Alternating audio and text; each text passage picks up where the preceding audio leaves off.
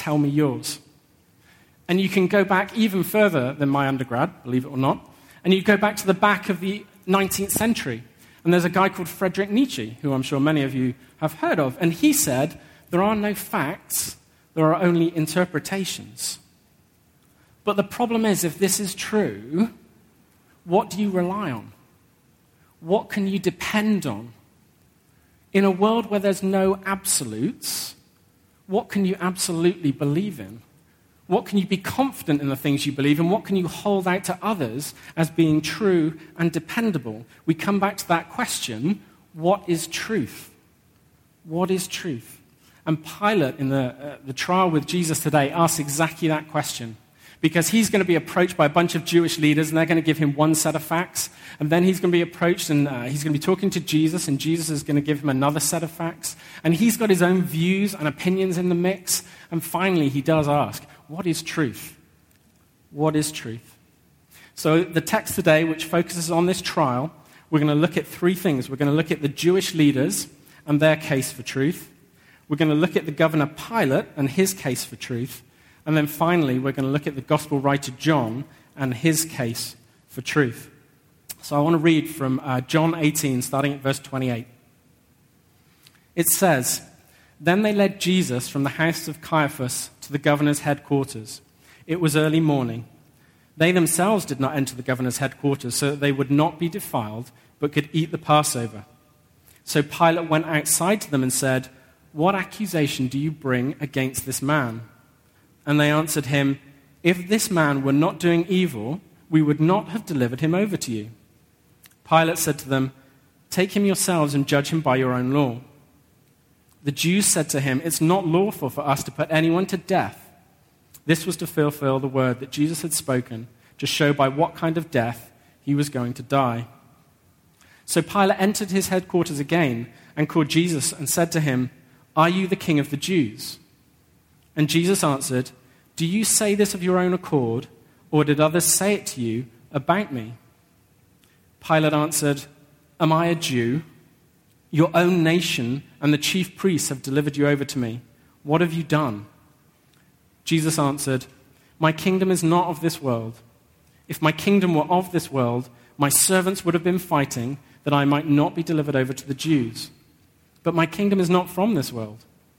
Then Pilate said to him, 'So you are a king?' Jesus answered, 'You say that I'm a king.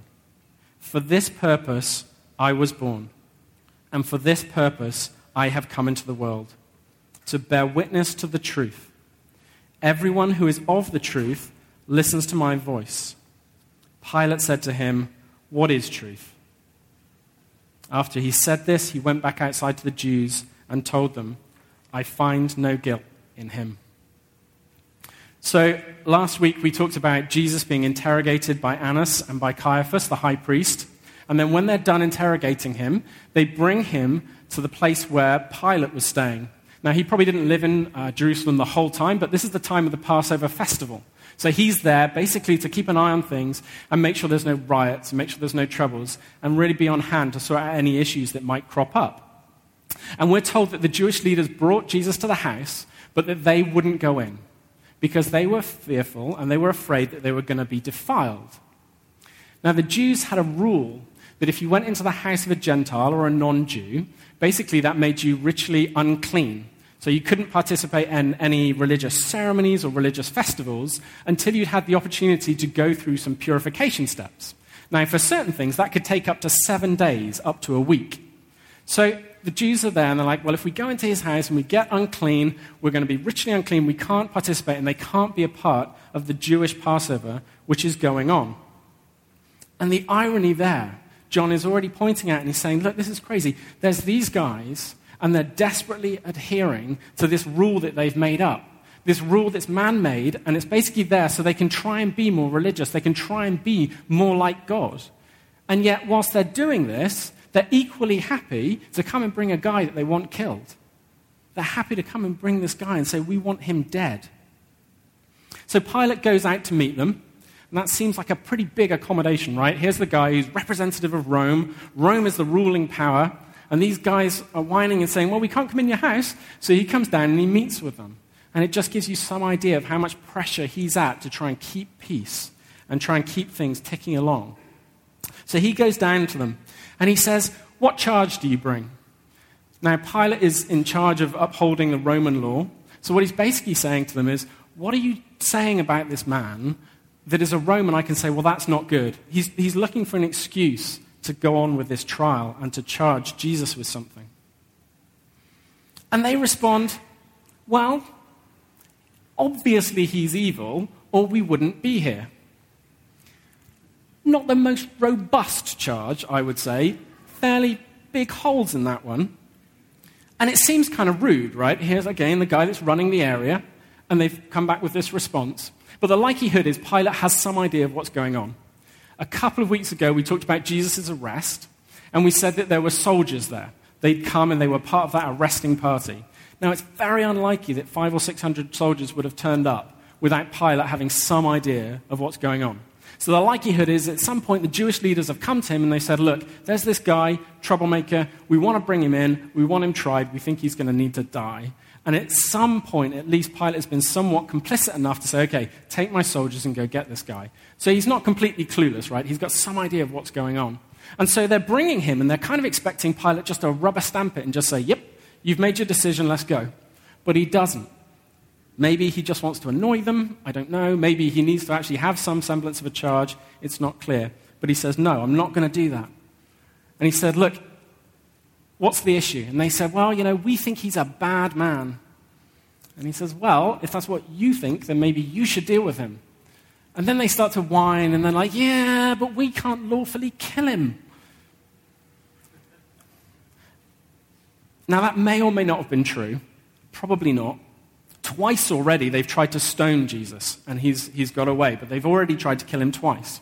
And a little bit later in the book of Acts, we read that they stoned Stephen. And that seems somewhat formal. It tells you about their lying down their coats, as was custom. There's someone who's a high Jewish official overseeing it, which we later learn is Saul. And there doesn't seem to be any repercussions from that. So whether it's true they can kill him or not, that's debatable. Probably not. They probably could. But what's equally true is they clearly want Jesus dead. They've made it very clear. Any semblance of the idea that he's going to get some sort of fair trial here, that's out the window. They want him dead. And so they come to him and they say, but we can't kill him. See, the problem is as well is that Jesus is pretty popular. Only a week before, you had him coming into Jerusalem, and you had all these people on Palm Sunday celebrating, shouting Hosanna. He's been pretty popular. He's been feeding people. He's been healing people. People think he's a big deal. It's just the Roman leaders who are put out. And so they're like, we want this guy dead. We want to get rid of him, but we don't want to do it because, well, then the people aren't going to be very happy with us. So they're keen to foist it off onto Pilate and to blame the Romans. So what evidence or facts did they put forward for Jesus' death and for his guilt? First, as we've already said, they said he is evil. And obviously we've all read probably, or at least a lot of us have read the gospel, and we can see how they made that argument. Here's this guy who goes around feeding people that are hungry, healing people who are sick, raising people from the dead. That's one bad guy, right? He's up there with that vicious tyrant, Mother Teresa. You've got to watch out for people like that. Second, a little bit later in the trial, after our reading, they say that Jesus was claiming to be the Son of God. Okay, well, that is true. He did, and he is.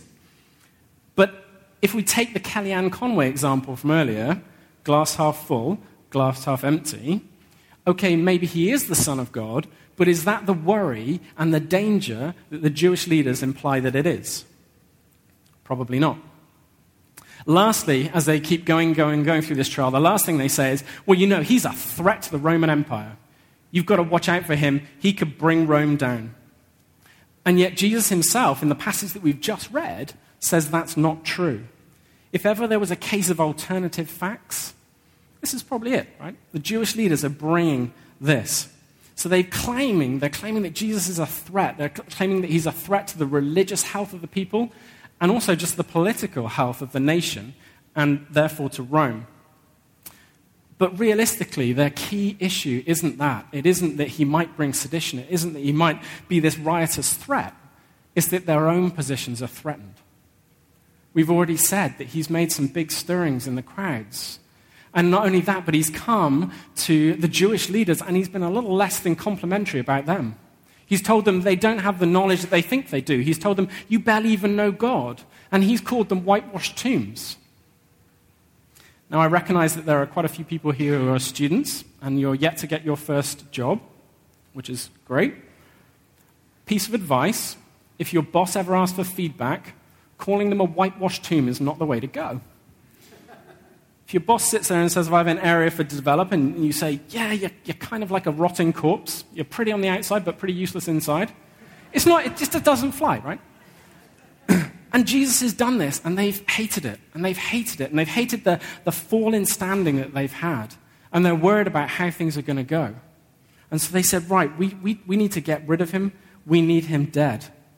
And so they're willing to say whatever is necessary to make that happen. A little bit later, again in the text, when Pilate comes to them and says, I think I should release him, this is crazy, there's no guilt, we should let him go, they say, no, you're no friend of Rome. We, the Jewish people, we have no king but Caesar.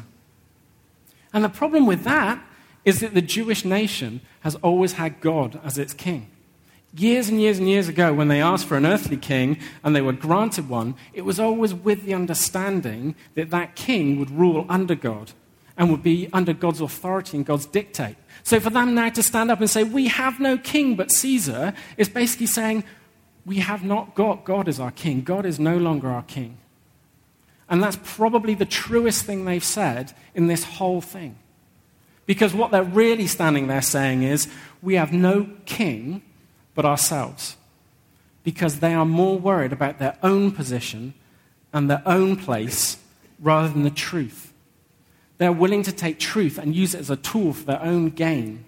They have no king but themselves. And we look at that story today and we think, it seems so primitive, they seem so unsophisticated. You know, they're making claims and they were clearly manipulating Pilate, and it seems so obvious. And we like facts, we like to prove everything, and we look at them and we kind of chastise them for what they were doing, and we look at Pilate and we think, well, you were just being manipulated, and it's easy to kind of to judge, right? But people today still take very limited responsibility for the things they say and whether or not they're true. And they take very limited responsibility for the repercussions of the things they say. There's a guy who's a comedian that goes by the name Dave Weasel, and he operates a satire and fake news site. And recently, I'm sure you know, Facebook announced that it was going to try and crack down on some of this fake news because of the problems that it was causing. And his site was one of those that they cracked down on. But his response, which he tweeted out, was, don't blame me if you believe the stories. Blame your mum for smoking meth while she was pregnant with you. All right. But this guy is taking no responsibility. He's saying, it doesn't matter what I say. It's irrelevant whether it's true. It's irrelevant whether it's false. I take no responsibility for that. If you want to blame someone, blame yourselves for not having the common sense to understand that I wasn't telling the truth. But why do this, right? And I would say that the motive for personal gain of some variety is just as strong now as it was for the Jewish leaders. There's another website called the National Report, and it claims to be America's #1 independent news source. I have no idea how it substantiates that claim, but it's run by a guy called Alan Montgomery, who apparently that's not his real name. But he said in an interview that website and the people that work there, they have mastered the art of getting people to read stories and then subsequently go on and share the fake news. And someone said to him, well, why go to all that trouble? And his response was, we've had stories that have made $10,000. When we really tap into something and get it to go big, we're talking about in the thousands of dollars made per story. So again, he's just saying, I don't care. Personal gain is king. The important question for him becomes not, am I telling the truth? Is what I'm saying real?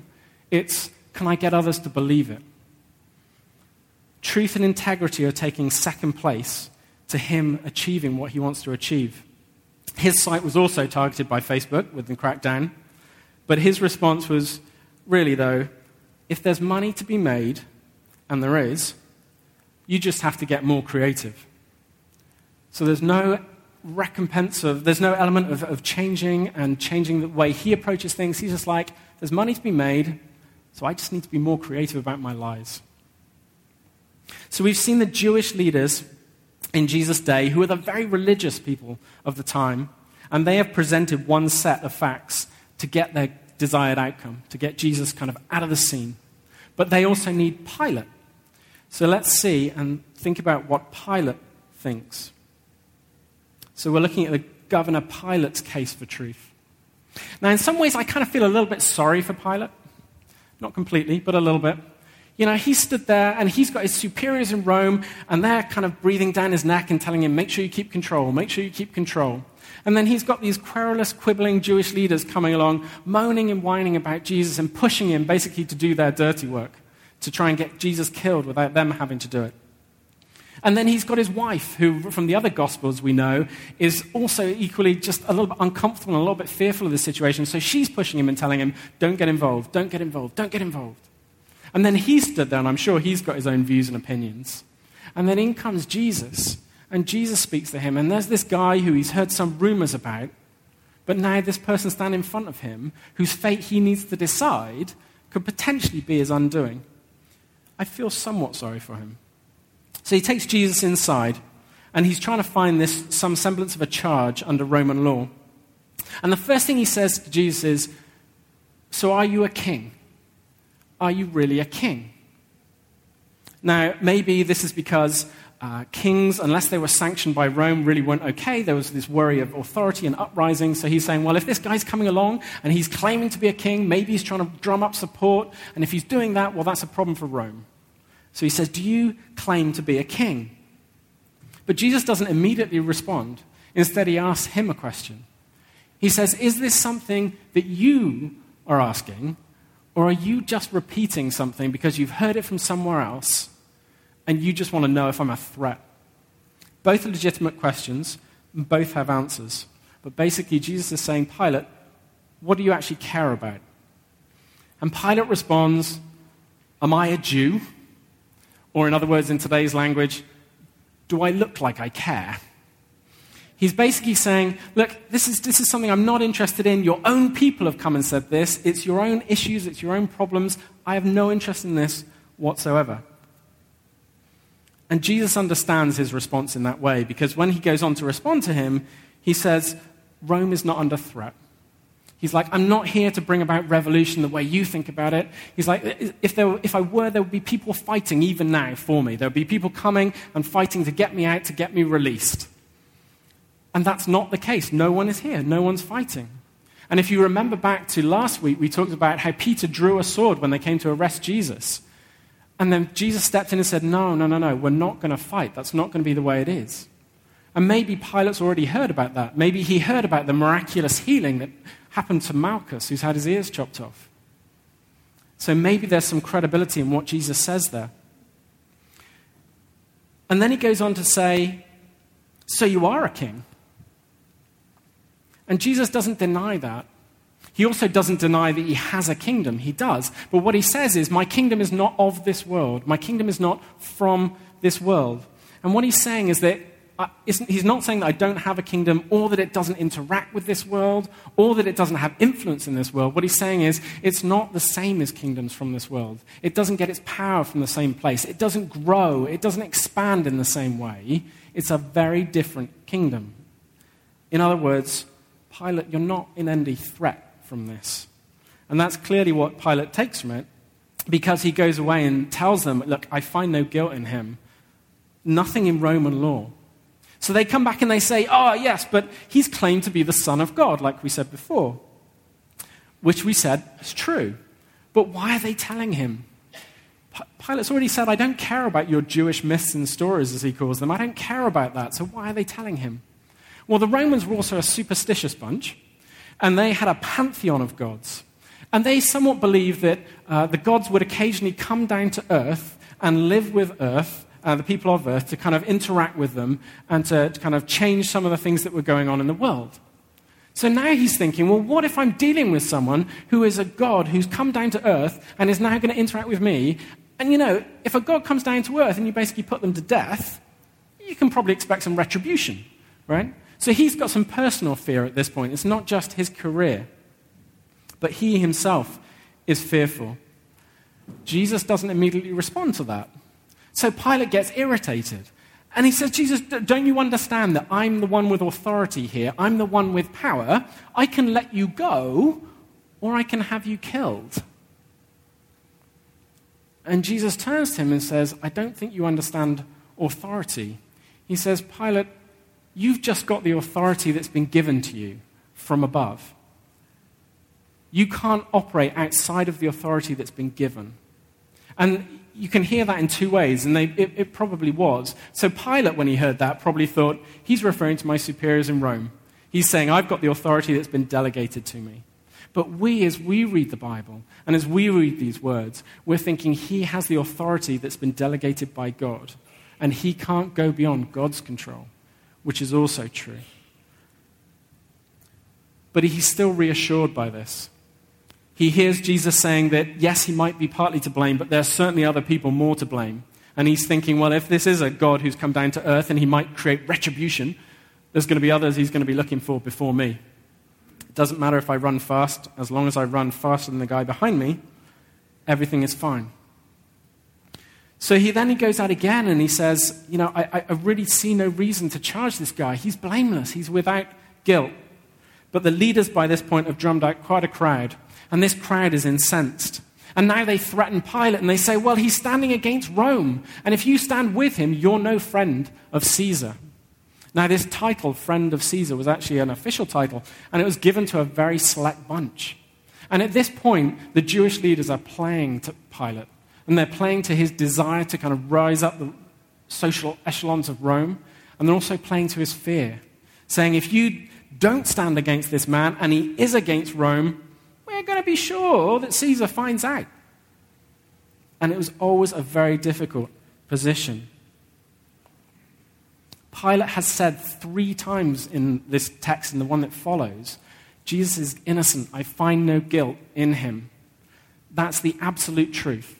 And if that's the absolute truth, then you'd expect Pilate as a judge and as a good governor to exonerate Jesus and say, okay, you should go. There's no guilt. But he doesn't. He doesn't do that. He is less concerned with truth and more concerned with his own personal standing and his career and what's going to happen if this angry mob starts to riot. He could get replaced. He could get removed. His career is gone and he potentially loses everything. Pilate spent quite a bit of time trying to understand what Jesus is not. Is he a threat? No. Is he a God who's going to challenge me and bring me personal harm? No. But he's a little bit less concerned about why Jesus is actually here. What is his purpose?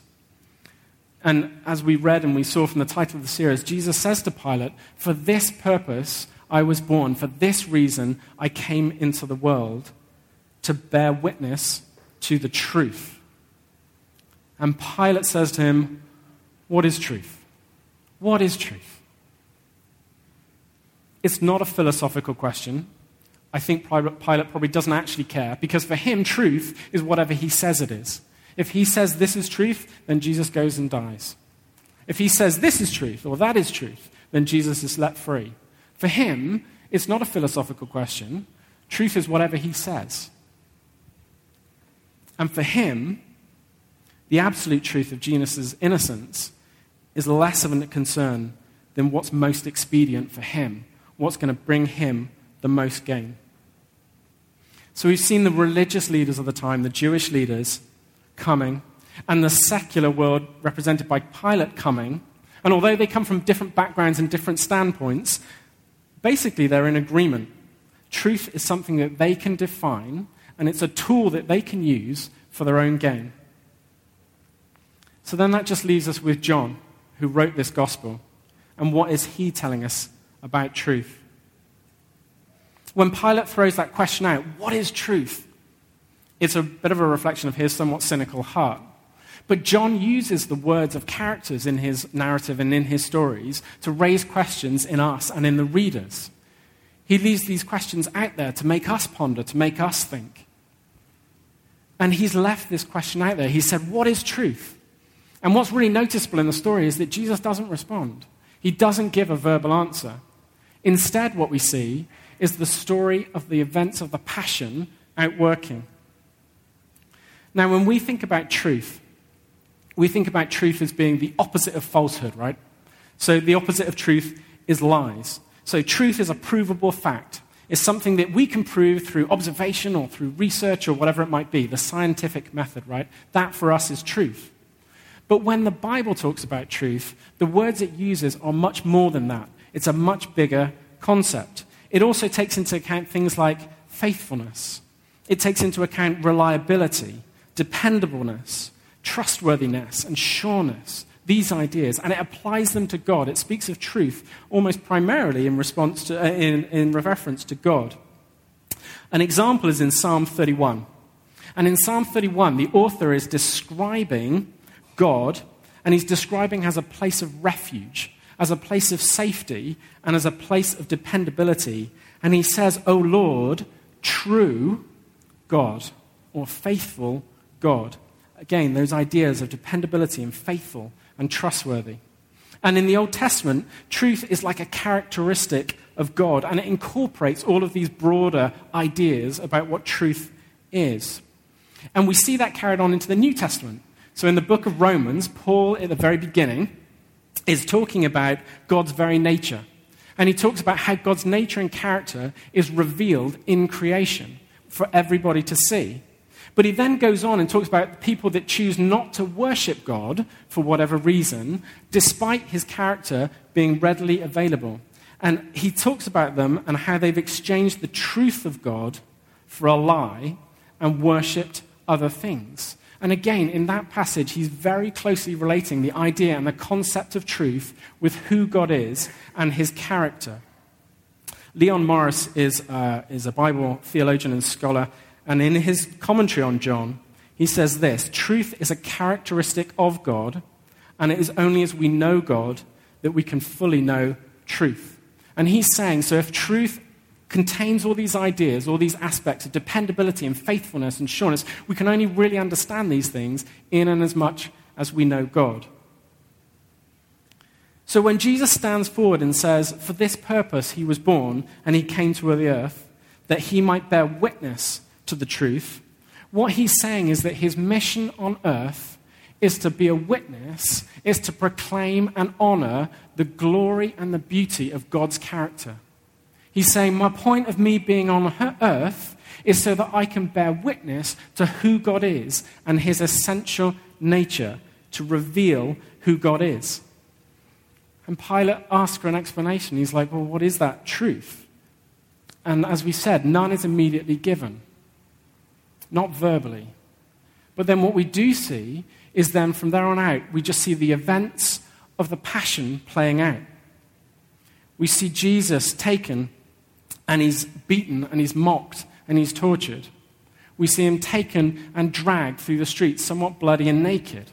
We see him carrying this cross, and we see them get to the place where the cross is going to be put up, and then we see him nailed to the cross. And we see that cross lifted up, and Jesus is there, hanging on that cross in front of a jeering crowd. And as he stands there on the cross in the jeering crowd, we hear and we see that he's lonely, and he's in anguish, and finally he dies. What is truth? Truth is the character and nature of God expressed in the events of the Passion, expressed in the events of Jesus being there, being beaten, hung on a cross, and dying. That is truth. It's the character of God expressed in that self-sacrifice of Jesus on the cross. An act that was voluntarily undertaken because God so loved the world, he was willing to give his one and only Son to restore us to a relationship with him that we'd broken. What is truth? It's the character of God. It's love poured out in a self-sacrificial way just to restore people into a relationship with God, people who chose not to be in that relationship, and break it down. It's a love that expresses itself by going full out to restore those people to himself. Pilate says, what is truth? And Jesus says, here it is. It's God expressed through the death of Jesus and the resurrection of Jesus to restore us. In this act is the full revelation of who God is. This is Jesus bearing witness to God. It was for that truth that Jesus came, and it's for that purpose he was born. In this passion narrative, in this story about the death and the resurrection of Jesus, Jesus is basically offering a lived-out demonstration of the nature of truth, the essential character of God, as expressed through the cross when he came to pay the penalty for sins that we committed and the penalty that we should have paid to restore our relationship with God, the God of truth.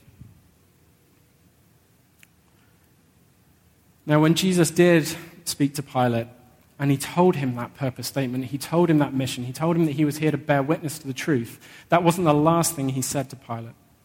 Because he also said, everyone who is of the truth listens to my voice. You see, the problem is, truth demands a response. Truth creates an obligation. Because when we hear truth, we've got two options, right? Option number one is we can say, I don't believe that's true, and we can ignore it. And we can walk away and we can just say, that's not going to change anything. The other option we have is we respond. And we say, we believe that's true, and because we believe that's true, that requires us to change the way we think, or to change the way we live, or to change the way we interact with God. Truth demands a response. And so when Pilate said to Jesus, so you are a king, Jesus responds, those are your words, you said that. But the question is, those who are of the truth, listen to my voice. In other words, you said those things, but do you believe they're true? Are you going to live them out? Is it going to change anything about you? Now, we have the benefit of near on 2,000 years of reflection. We have the Bible that God has spoken to us through. We have the benefit of knowing and reading about why Jesus came. We have a distinct benefit over Pilate, who wasn't even close to that level of knowledge. But the truth is, we still face that same challenge today. Because Jesus says, this is truth. I've told you. I've laid it out. Here it is. Do you believe it? Is it going to change you and the way you live your life and the way you interact with God? I want to invite the band to come back up on stage.